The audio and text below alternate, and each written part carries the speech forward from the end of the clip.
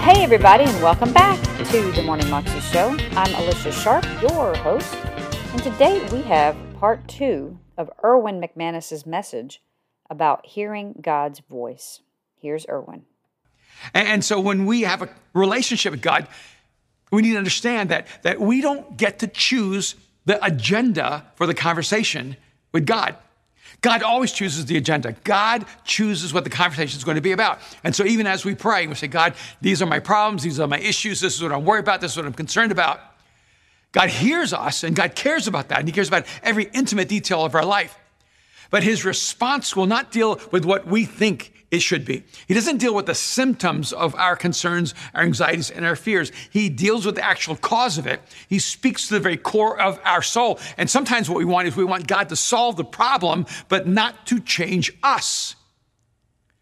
And God's not to keep solving problems that are going to recur and reoccur and reoccur because the problems are actually emanating out of the essence of our being.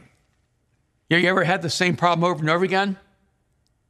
I mean, let's be really honest. You cannot get overweight by eating badly once.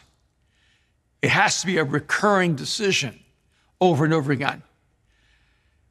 You ever have recurring problems with relationships and you blame it on the other person? But you need to step back and go, wait a minute. If I had this same relational problem over and over and over again, the unifying factor is me.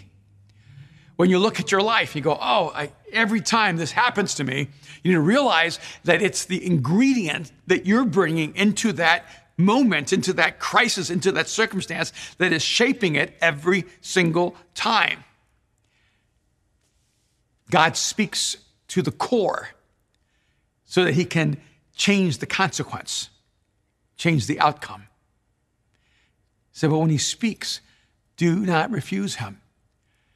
So if you want your life to be guided by the voice of God, if you want your life to be the outcome of God's creative voice speaking into you and creating in you the life he created you to have and creating through you the life that you could never imagine that you can be a part of creating, you need to begin by realizing that all of God's creativity comes out of God's voice.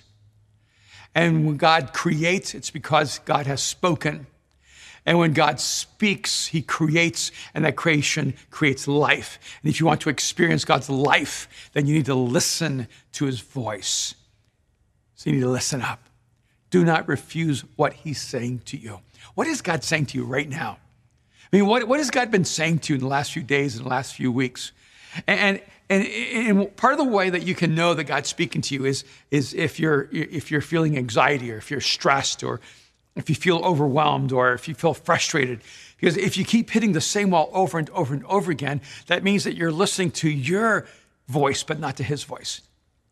Because what happens is when we trust our compass rather than God's compass, we just keep hitting the same obstacles over and over and over again until we listen carefully. And God says, no, come this way. This is the way to freedom. This is the way to light. This is the way to life. But let's go on together. We need to listen up. Look with me. It says, at that time, his voice shook the earth, but now he has promised, once more I will shake not only the earth, but also the heavens. The word once more indicates the removing of what can be shaken, that is, created things, so that what cannot be shaken may remain. Now, he's not saying that the created universe isn't beautiful. What he is saying is that God is doing something transcendent in our lives, that God is trying to do something in us that isn't trapped within the meaning of this moment, that God is actually trying to shake us free from things that are holding us back, holding us down, and limiting our lives. When God speaks, he creates, but he also tells us that when God speaks, he shakes things up.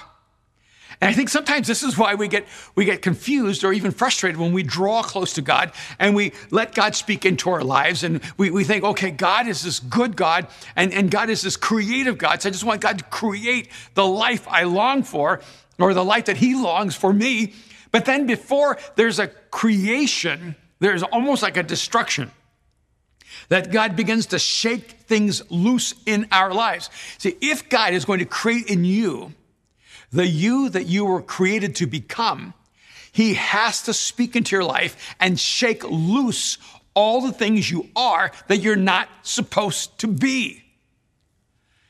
But the shaking up part is not the enjoyable part. The shaking up part is the part where we can become bitter. The shaking up part is the part where we can actually pull back and say, I've changed my mind, God. See, the shaking up part, that's the part where God begins to dismantle everything that you trust, everything that gives you security and safety, everything that gives you identity, everything that gives you a sense of importance, everything that you are holding onto that's causing you to lose hold of God. God will shake those things up. So when God speaks into your life, he doesn't just speak creation, he speaks devastation. He actually begins to take away from us that which we should have never had in the first place. I think for many of us, this is our real point of crisis. We hold on to things that are not ours to hold on to. We hold on to things, even that may be important or significant or meaningful. They're just not ours to hold. They're not our battles to fight. They're not our responsibilities to take on. They're not our destiny or our calling. They're someone else's. And we'll never live in the peace and the grace and the strength that God wants for us as long as we're holding on to the things that God is shaking loose from us. I can look back on my life. There's so many things that I valued and so many things that I felt were so important. And I just watched God shake them loose. And in that moment, I was not grateful. I was not thankful.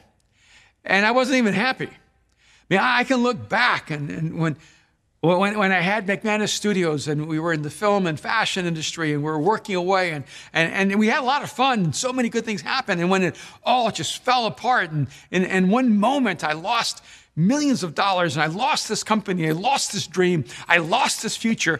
I couldn't even eat for 30 days. I lost so much weight, which by the way was actually really probably good for me, but I felt so devastated. I kept thinking, God, why? And it's so clear that God was shaking things loose that I was holding on to so that he could actually give me open hands to grab a hold of what he was speaking into my life. Don't hold on to things too tightly. When you're holding on to things tightly, they're not the things that God has given you. The things that God has given you, they'll come to you and they will hold you more than you will hold them. And when God speaks into your life and begins shaking things loose, rather than fight it, it's better just to celebrate it and understand that God is freeing you. You may think that you are losing things, but you're actually finding yourself. You're not, you are losing things that matter to you. That's why you hold on to them. But it's in the loss that you actually are postured and positioned to gain. When God speaks, we need to listen up. But when God speaks, we need to let go. We need to realize that we're always going to hold on to things that we shouldn't be holding on to and holding things so tightly that we're almost suffocating them. I remember once this young man came to me and he was really intelligent, really gifted, very passionate. And it was an odd conversation because he came in and he said that his own self-perception, and it probably was right, was that he was more gifted, more talented, more intelligent than me. And he couldn't figure out why I had more influence than him, or why people would invite me instead of him to speak or to lead. And that he felt like somehow I was in the way of his destiny. And I remember looking at him saying, you are so gifted and you're so talented. You probably have so much more potential and capacity than I'll ever have. But you're holding your destiny like a little bird, and you're holding it so tight, you're crushing it to death. If it's your God-given destiny, you can open your hands and trust that wherever it flies, it's actually taking you with it. That was Pastor Erwin McManus, and you can find that entire talk on YouTube if you search under Hearing God's Voice, Erwin McManus Mosaic. You can also head over to his website, which is erwinmcmanus.com. Again, I encourage you to check him out. He's got some great stuff, great materials out there, some excellent books as well to help you be encouraged in Christ. Hope you have a great day today, and remember, go live your 320 life more than you can imagine in Christ.